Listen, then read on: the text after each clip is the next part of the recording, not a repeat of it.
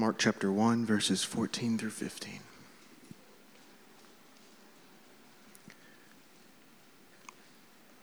Jesus begins his ministry. Now, after John was arrested, Jesus came into Galilee proclaiming the gospel of God and saying, "The time is fulfilled and the kingdom of God is at hand. Repent and believe in the gospel." This is the word of the Lord. Well, good morning again, Westside. We are glad that you are here.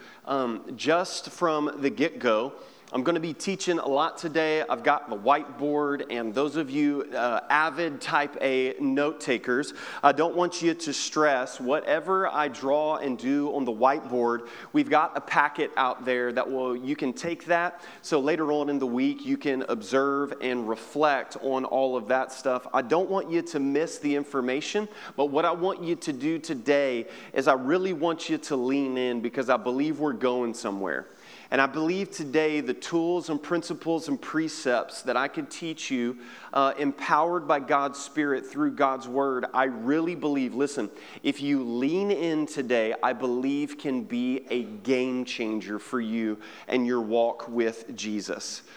Today we're starting sort of a little bit of a series that I have entitled Defining Moments. Defining Moments. And these are the moments in our lives that do just that. They define either a season or who we are. They can be birth dates, they can be anniversaries, they can be the day you started a job. They can even be the day that you were there at the doctor's office and got some news. They are defining moments. And so here's what I want to do. Just in the beginning, I'm giving you permission. I want you to kind of shout out and maybe talk back to me. Somebody shout out just a defining date in your life. Something that would be like, September the 11th. Or, when somebody says that, everybody knows kind of what that is. Just shout out maybe just a date. Anybody right now, just shout it out. Whoa. What'd you say, Jim? 1985. What's significant about that year? You got married. Amen. Give it up for Jim, man. That was good. See, guys, I set you up for just field goals, just like that, right? I heard some other ones. Shout out a date. July the 4th. What's significant about that? My son got out of prison. Love it. Praise God, buddy. Glad you're here, my man. Yes. One more. Give me one more date. One more date. What's that, Chuck? What's that date? Come on, brother. Come on, man. I love it. Listen, we could pass the microphone and we could be in here all day talking about dates. I remember having conversations with my dad growing up, and he would talk to me about being there in the gym at college orientation and everything shutting down and hearing about the assassination of President John F. Kennedy. There's moments in our life that just things stop. I remember a couple of years ago when President Donald Trump gets on the TV and declares this word that we never heard before, COVID-19, a national crisis, and the world shuts down. Or when the world changed forever on February the 11th, 1987. When I was born. No, that's a different date, okay? It's a different date. But listen, defining moments are just that. The Oxford English Dictionary defines a defining moment as this: the point at which a situation is clearly seen to start to change. It's a watershed moment is another synonym. That's a defining moment. Maybe for our definition for this series, I want to define a defining moment like this. A defining moment is an experience that is memorable, meaningful, and missional. Now, here's what I mean by that. A defining moment, those dates that you shouted out are memorable. I mean, you could almost probably tell me what you were wearing, what the weather was like on that day. Time pauses in those moments, and we can remember them. But they're also meaningful. Something bigger than us is happening in those moments. And some of us, if we're lucky enough and if we're aware enough, we know even in that moment, I'm never going to be the same again because of this event. But then the last thing is missional. And here's what I mean. Most of the time, it changes our trajectory in life. We were going this way, then that date happened, that experience happened, and from that moment forward, I went a completely different direction in our life. Why are these defining moments so important? Well, just this past week, I had the privilege to travel to St. Louis and perform a funeral for a very dear friend of mine's mother, Miss Joyce, who I served with at a church up in St. Louis. She was on the board, and she was well into her 80s. And just telling stories and sitting around the dinner table with that family, something dawned on me. That they were all talking about defining moments that they had with Joyce that were memorable, meaningful, and missional. But when I reflected on Joyce's life, God just sort of slid into my DMs, if you will, and this is the sentence: that our lives are the sum total of all of our defining moments. That at the end of the day, when there is a date on that headstone, and people gather around and they talk about your life and your impact on their life, what we review in those moments is a sum total of all of the defining moments. But how does that affect us in the here and now, today? Well, the quality of our life today is dependent on how we respond to those defining moments. That's it. We are on it now, right? This is the key to everything. That the quality of your life right now, today, is dependent upon how you respond to those defining moments. Respond is a very important word. It is not the word react. React is we're not thinking. Reaction is the knee-jerk thing. It is, this is what I'm comfortable doing. This is how I will now move into action. But responding takes time. It takes discipline. And I would even say this: it takes a conscious awareness of knowing that God is at work. One of the things that we say often here at Westside is that God is always present and at work. That is good news. That is why we memorize these Bible verses like Matthew 28, when Jesus says, I will be with you always, even to the end of the age. Or in Hebrews, that God is the same yesterday, today, and forever. God doesn't change. God is always present, and God is always at work in your life. But here's the key to it. God is always at work. The question is, are we aware of it? Let me take a little weight off your shoulders, okay? The statement is not, will God show up? We just settled that. God is always present and at work. The question is not, will God show up? The question is, will we wake up to His presence and to what God is doing? If it's your first Sunday here, this is a great Sunday to be here because this church has had defining moments throughout its history. This church is a group of people who have come together, and there are significant dates that were defining moments, that were memorable, meaningful, and missional. You're literally sitting where you are right now in this time and space because there were defining moments. The first one was on April 26, 1964, when 33 people met in this house, in the basement of Margaret and Ted Cross's home. and through the admissions and missions board of the denomination that they were a part of, they sanctioned and held their very first service as a congregation. I still have the sermon notes over there in my office. It's an incredible honor to have those things. It's an incredible defining moment. And then even a few years later, December 31st, or actually just a few months later, December 31st, after they had grown out of that building and then a First Baptist Sunday School building, they built their first building on Harper and Mill for $35,000, right? It's incredible. With their own hands, they lay the cinder blocks.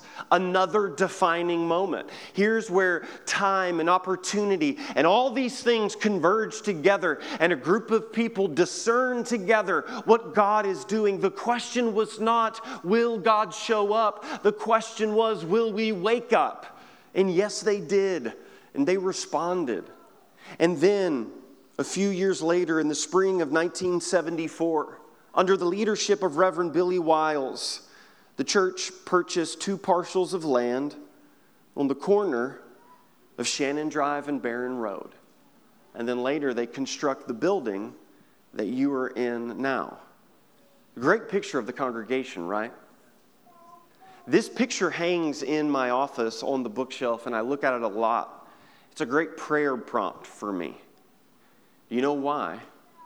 Because as I look at the faces and I look at the incredible bell bottoms in the picture as a stamp of the time that it was taken, right? I look and I think, wow, what was going on in their lives, these individuals, these people? And then there's always a moment. There's always a moment when it dawns on me. I am now what they are in this picture. A member of this congregation. You are now what you see in this photograph. And there were defining moments in the history of the church, and these people responded and they did things. And we are a byproduct now of their response to what God was doing. It's incredible to think about. And could I suggest that maybe there's another defining moment that we've just experienced together as a congregation?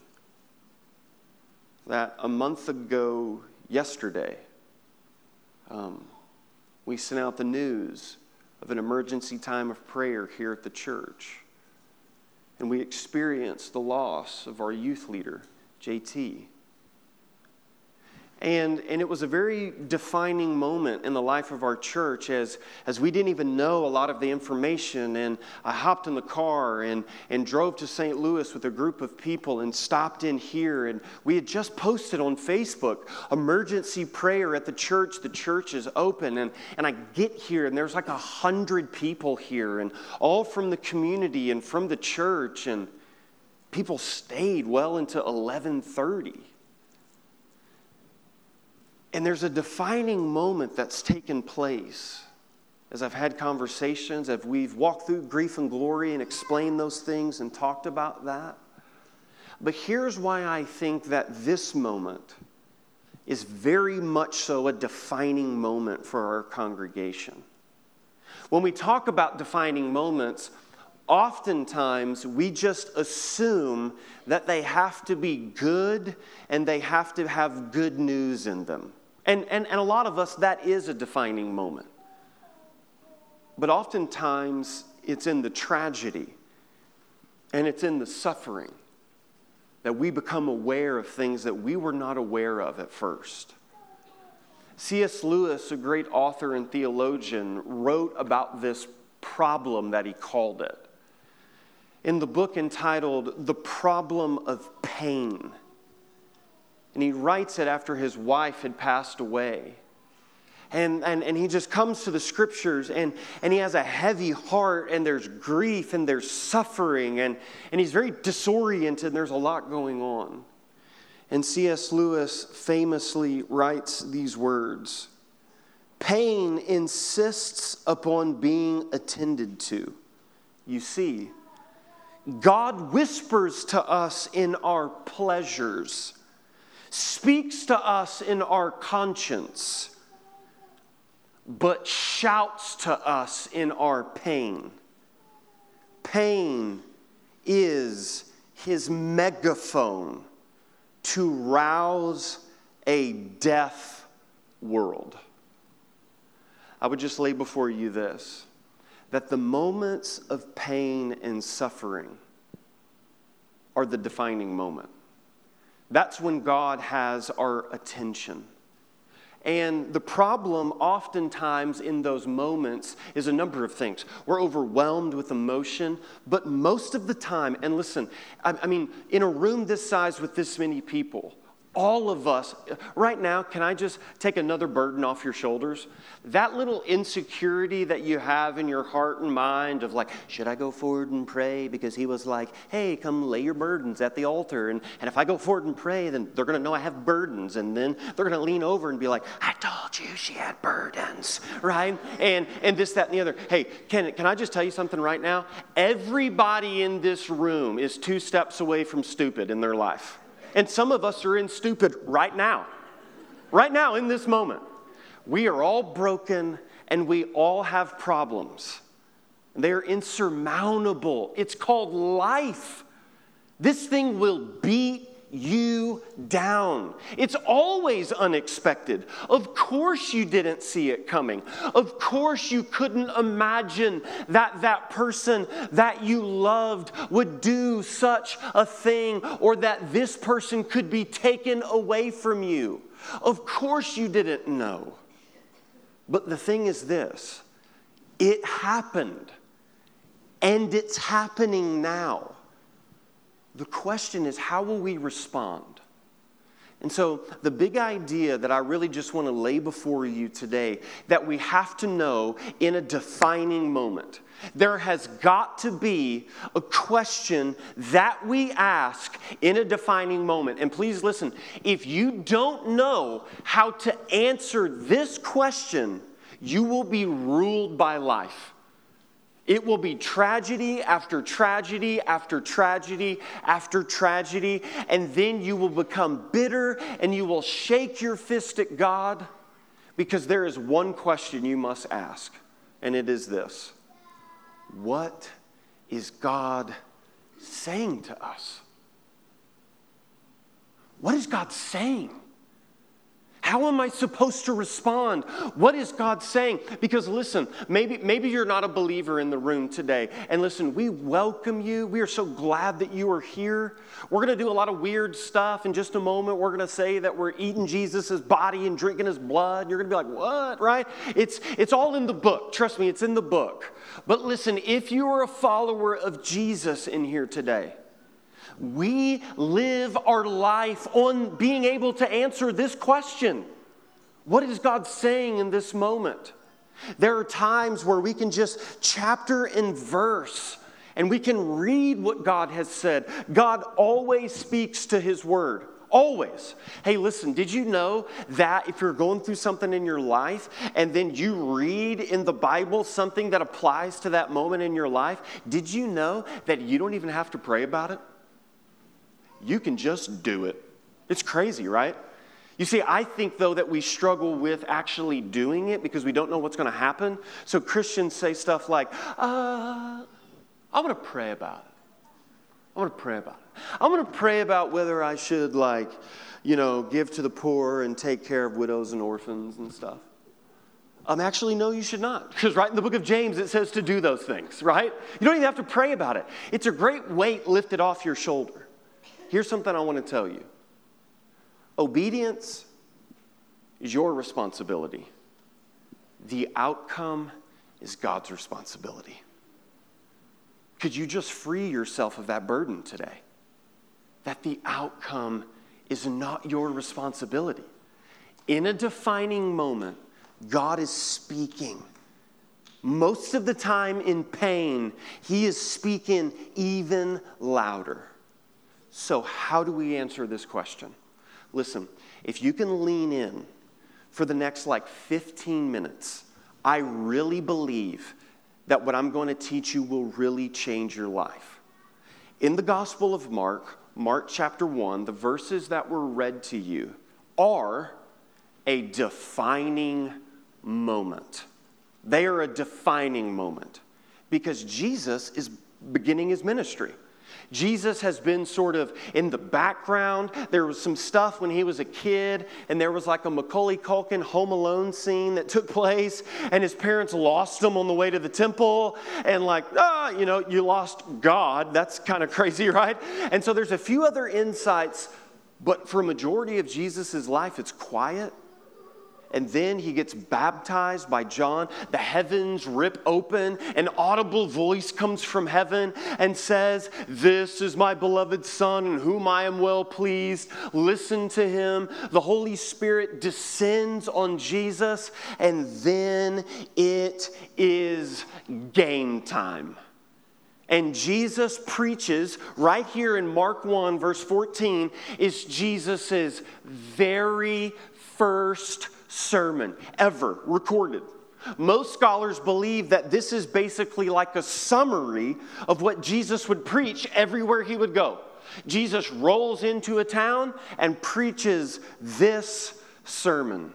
Look at these verses and what he says. Now, after John was arrested, Jesus came into Galilee, proclaiming the gospel of God and saying, "The time is fulfilled, and the kingdom of God is at hand.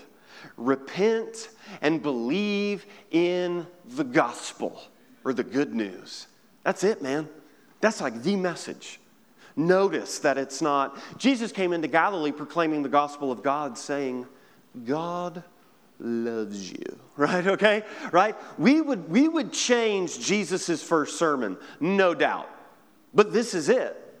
And there is something in these verses that are a defining moment. It's not just a defining moment because Jesus is starting his ministry. It's literally the very words that Jesus uses that are a defining moment.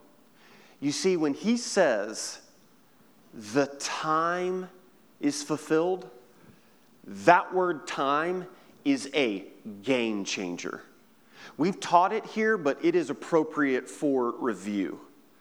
In the original language that the New Testament is written in, Jesus would have spoken something called like Koine Greek, which would have been not like a Greek like that philosophers spoke, but like a street Greek, okay? Like it would have had different influxes and this, that, and the other. There are, in the original language, two words for the word time, okay? The first word in the original language is the word chronos. And for the two of you who care, this is what it looks like in the original language, okay? Chronos. Does that sound familiar to you? It sounds a lot like chronological, right? That's where we get the word from. The word chronos is time as we experience it in units, such as seconds, minutes, hours, days, years, etc. It's time. It's undefeated. It never ends, and it's time. That's what chronos is, a sequence of events in time, okay? Are you with me? We're learning a little bit, okay? God forbid we come to church and learn. That would be crazy, right? The second word is the word that Jesus uses. Jesus does not use chronos. Jesus does not say the time, the chronos, the just da-da-da-da, da-da-da-da, just the boring time is now fulfilled. He doesn't say that. Jesus uses the word kairos. Kairos. This is what it looks like. And oh man, this is the good stuff. You ready for this? Kairos is God's time. Kairos is completely different from chronos. Kairos is that special moment. That moment where we say it was perfect timing. You know, non-believers or secular people would say, you know, what a coincidence, or this, that, and the other. Kairos is God's timing, an occasion or opportunity or moment that brings about change. Kairos is that moment, that changes everything, where time gets slow and you are aware that something else is going on. To help you discern if you've ever had a kairos moment, which is a defining moment, we say a lot of the same language in a kairos moment. You'll say maybe these phrases, aha, right? Aha, that's a kairos moment. That's language. Aha, or how about, uh-oh. Uh-oh. Your kids use that a lot, right? Uh-oh, or oh no. Oh no. A month ago yesterday, I said, oh no. What? You see, it's a kairos moment. It's something bigger than me is happening and taking place. So what is God saying to us? And how can we answer it and discern what is happening in the kairos moment? Listen, all of you are having them. The question is not, again, is God going to show up? I hope God shows up. You should not say in the car on the way to church, boy, I hope God shows up. The question is, will I wake up? Will I wake up? How do we answer it? Adam, if you could hand me that board, I want to show you something that I think is a tool that comes straight from the text that will help us answer what is God saying to us. Thank you, buddy. So we said that chronos, time as we know it, just looks like this. Right? That's chronos. That's just regular time that takes place. But we said that there are moments when something happens. And that, what's the word again? Kairos. It's okay. You can be confident, right? You could even put a little bit of Southeast Missouri on it. Kairos, okay? That's fine. Turn to your neighbor and say Kairos. Turn to your other neighbor and say Kairos. That's good, man. You're doing great. There's a Kairos moment. That's God's time in our time. We're all having them. Again, it can be positive. It can be good. It can be a check in the mail that you were not expecting. It can be a phone call from someone you haven't spoke to in a while who's broke down and says, man, I miss you. It can be a call from the doctor, or it can be a whole nother type of phone call with a family member. It's a kairos moment. What is God saying to us? Well, Jesus actually tells us in the text how we respond. Jesus says, the time is fulfilled. Kairos. This is it. God's time. He's here. The author has wrote himself into the story. Game changer. The time is fulfilled. Then you need to do what? There's two words that I'm looking for in the text. There are action words that follow. The time is fulfilled. Repent,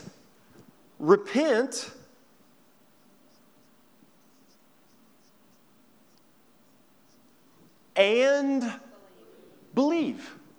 How do you spell believe? B-E-L-I-E-V-E.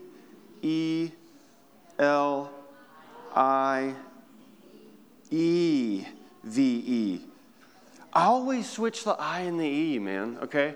I'm hooked on phonics, I'm sorry. One night we were in connection class, and I wrote the word hypostatic union up on the board, and I spelt it right, and I spelt receive wrong, okay?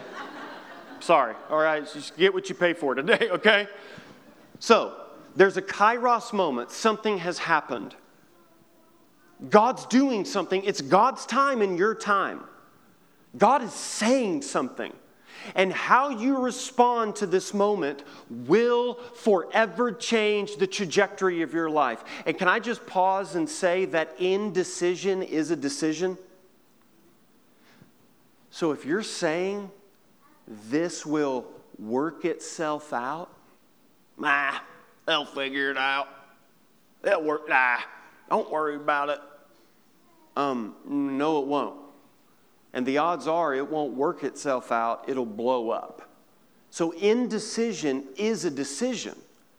So Jesus says, repent and believe. Now, the word repent, we've got to do some work here. That has become almost a dirty word in church. And the reality is that it's not a dirty word. Did you know that the word repentance literally means, translated from the word, a change of mind that changes our direction. So this is a physical example of repentance, that you are going on a certain path in your life, and you are playing Frank Sinatra's "I Did It My Way," right? You're just going your way in life. And then you have a moment of repentance. And what repentance is, I don't want to go this way anymore. This way is not profitable for me. This does not end well. This is not aligned with God's will. So, I want to go this way. That's what repentance is. So how can we break this down and make this practical? Listen, I'm talking about the moment that you're dealing with right now in your life. It's a kairos moment. You know it. You don't even have to write it down. Now you know Jesus has said to repent and then to believe. What does that look like? Well, I think the first thing when it comes to repentance is this. Is to observe. What's going on? Guys, do you know how quickly we react to situations? I'm talking in a matter of seconds. Your sister comes in and says, "Did you hear what mom did?" And you're like, "Oh, no, she did not." And you didn't even my goodness gracious, right? Or your boss has changed something. Or I don't know what your kairos is, but you're already in it and you don't even have all the information. Can I tell you something? That social media is very dangerous because of that. There's a proverb that says there is a man seems right when he states his case until the second man comes and tells the rest of the story. We just need to observe. We need to sit back and see what's happening. The second thing is this. We reflect. And you know what? We don't like reflecting. We don't like reflecting. You know why? Because when you reflect, you feel things. And the reason why we react and not reflect is because reaction is a safety mechanism. You don't want to feel pain. So I'll either, freeze, fight, flight, whatever those things are. But when we reflect, we ask ourselves questions like, what am I feeling right now? Why can't I sleep at night? Or why did this gift just bring me so much joy in my life right now? What else is going on in my life that would be so significant? But what's important about reflect is you can't just stay there. You have to reflect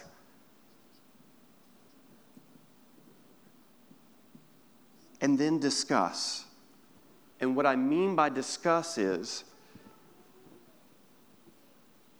you have to be in community. You have to process this with people.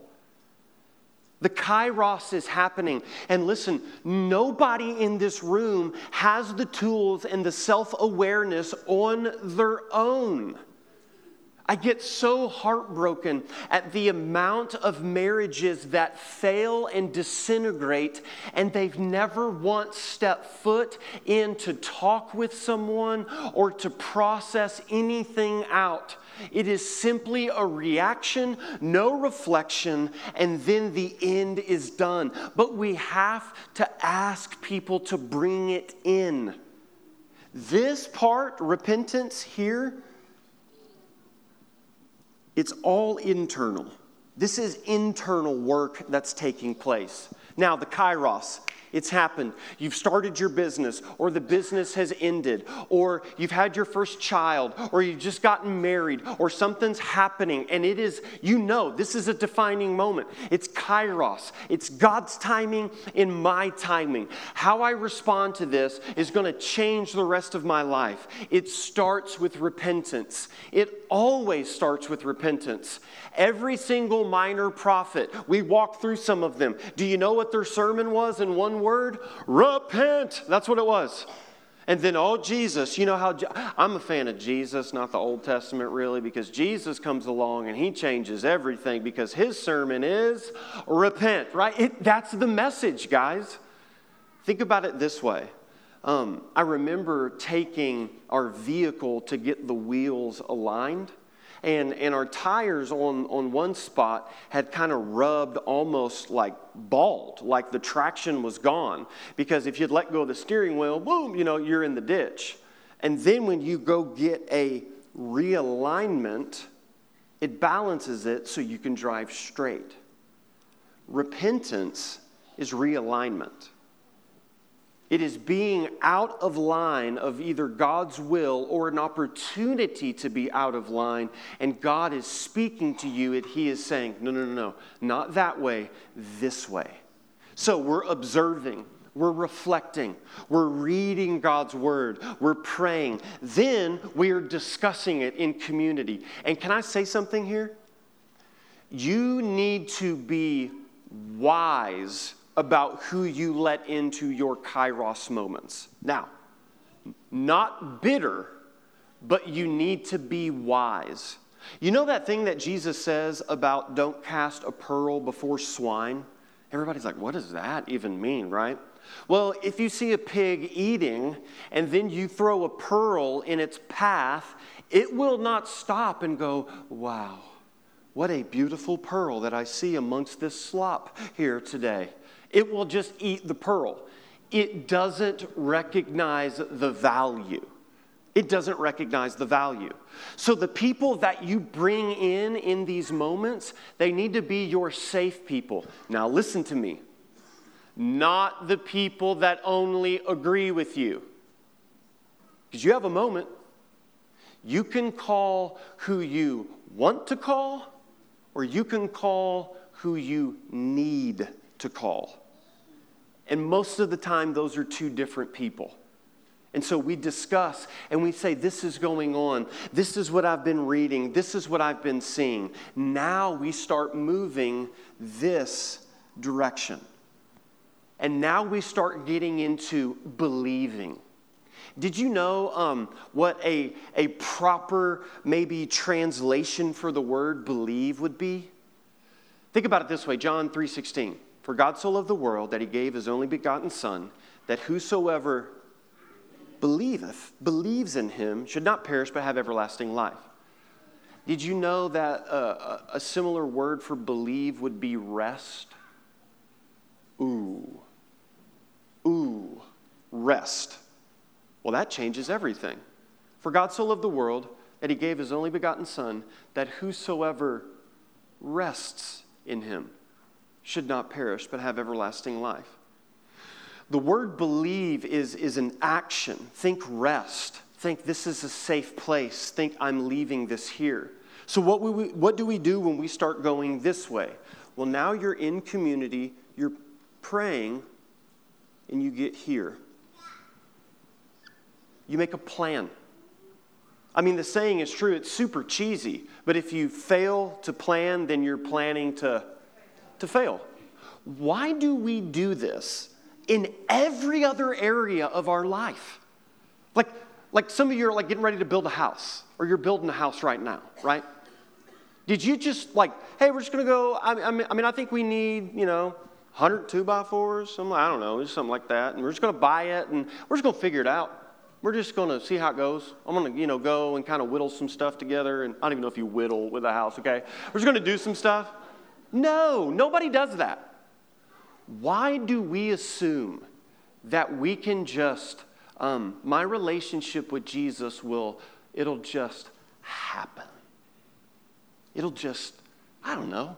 It'll just, I'll wake up and I'll do the Russian roulette with the Bible, and I'll go, I'm going to start reading here today, There's a famous story of a guy who did that, and he opened it up, and it said, Judas hung himself. He was like, nope, not today, okay, right? Not today. We have to plan in community with people. What has God said? What do I feel like I need to do? It's the plan, and then this. This is what makes plans a game changer.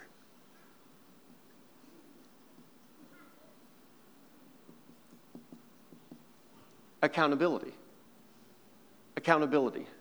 So we're getting ready to start that time of the year. It's a little ways away, but when Planet Fitness is packed, right, in January, and there's a recent study shown that those who start working out with a partner, please don't miss this, are 97% more likely to complete their goal or task than someone who's the Lone Ranger. Guys, that is a statistic that is mind-blowing. Mind-blowing. To ask those people, hey, hold me accountable in this. So this happened in my marriage, and I really think that I've got to have a conversation and bring this up. And so I'm observing how that event made me feel and my emotions in this, and I've reflected, and I've even journaled, and I've read God's word, and I've asked people to come in and say, hey, am I off on this, or does this seem right? And then I've kind of rehearsed this and planned this out, and I feel like this is what's going to happen. And on Tuesday night, when we have dinner, I'm going to have the conversation, and I need you guys to call me that morning and ask me how it went. Accountability. And then the last thing is this, and we've actually already said it, but is act. Just do it. Just do it. Guys, what if the disconnection in our life, when we read the Bible and we read the book of Acts or Paul's life and we read it and we go, man, why don't I see that anymore? Why doesn't God move like that anymore?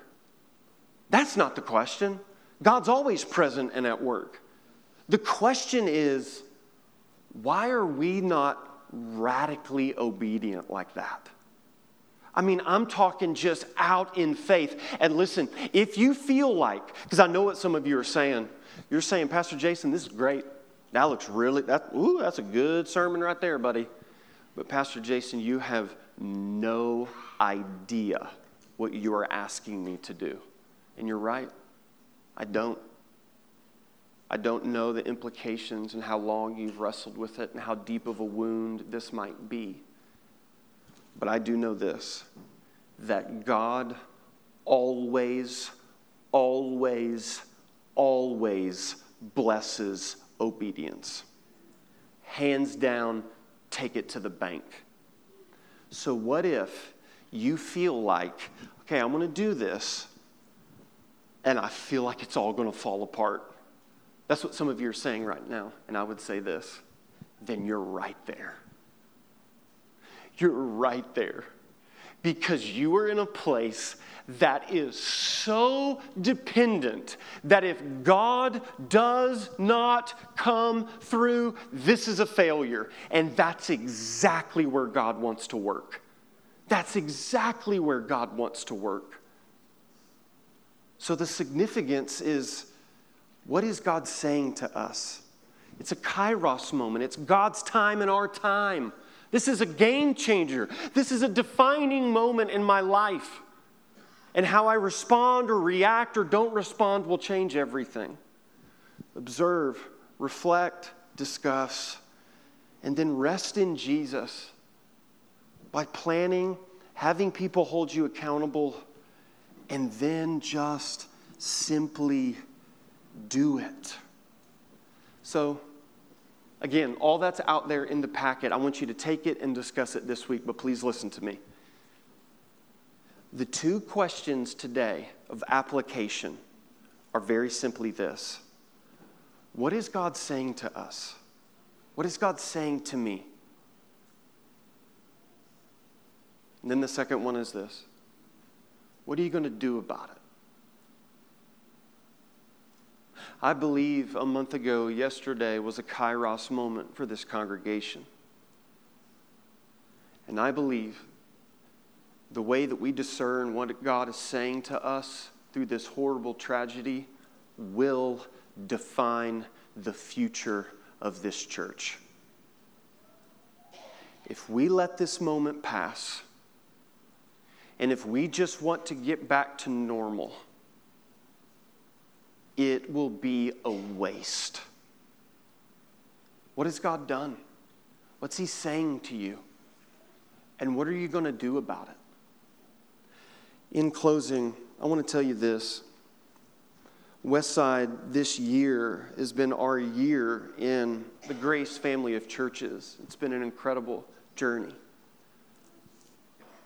The Grace family of churches, they started with a kairos moment. This is a picture of Art and Denise Smith. And in 1994, they began going to a church called Grace in Snellville, there in the Atlanta area. And in 1994, they began going, and Buddy was preaching, and they started getting very involved in the church. And then their son, Jesse, became diagnosed with a very rare form of cancer. And it was a fight. For 3 years, it was a fight. But the family started noticing stuff. One day, the dad, when Jesse was there getting treatment at the hospital, went down into the lobby and was so taken back because the entire lobby was filled with Jesse's youth group friends from church and Buddy and some of the pastors. And year in, year out, every time there was a treatment, every time Jesse had an infection and had to go, boom, the hospital was filled, the family was getting taken care of, the church was serving. It was really a move of God. And then the battle really started to rage for Jesse. And there's a video of it on the documentary of the Grace Family of Churches on YouTube. But Jesse's in his bed, and the room is packed. His friends and everyone are around. And Jesse starts talking about his funeral and what he wants. And they had Jesse's funeral there at the high school baseball field. And Jesse had requested that his casket be on home plate because he wanted everyone to know that he was home safe with Jesus. But he preached the funeral and gave an invitation, and hundreds of students, grown men and grown women came forward and prayed and gave their life to Jesus. The church began to grow so much that the elder board had a moment. They had blueprints on the wall. They were getting ready to build the monstrosity of the building that would hold 5,000 plus people and all of that stuff. And Buddy they're getting ready to sign the contract. And Buddy walks into the elders meeting and says, "It doesn't feel right." And then one elder spoke up and said, "It doesn't feel right." And then the other elder spoke up and said, "It doesn't feel right." And they said, what if instead of making this one big place, what if we started a family of churches? What if we started planning churches and making disciples that make disciples that make disciples. And Westside, you are here in Poplar Bluff, Missouri, and now you are a part of a movement of churches because there was a Kairos moment. Do you see it? Do you see how you're sitting where you are right now because of Margaret and Ted Cross and because of Buddy and a boy named Jesse and all of these things? What is God saying to us in this season, Westside? And what are we going to do about it? The ball's in your court. Father God, we come before you today, and Holy Spirit, we ask you to move in a very real way. God, for the first time, some light bulbs are turning on. There are some real things that are happening. People have very real events. And for the first time, language has been put to the situation. And they're like, yeah, this is a Kairos moment. My life, I know, is going to change because of this.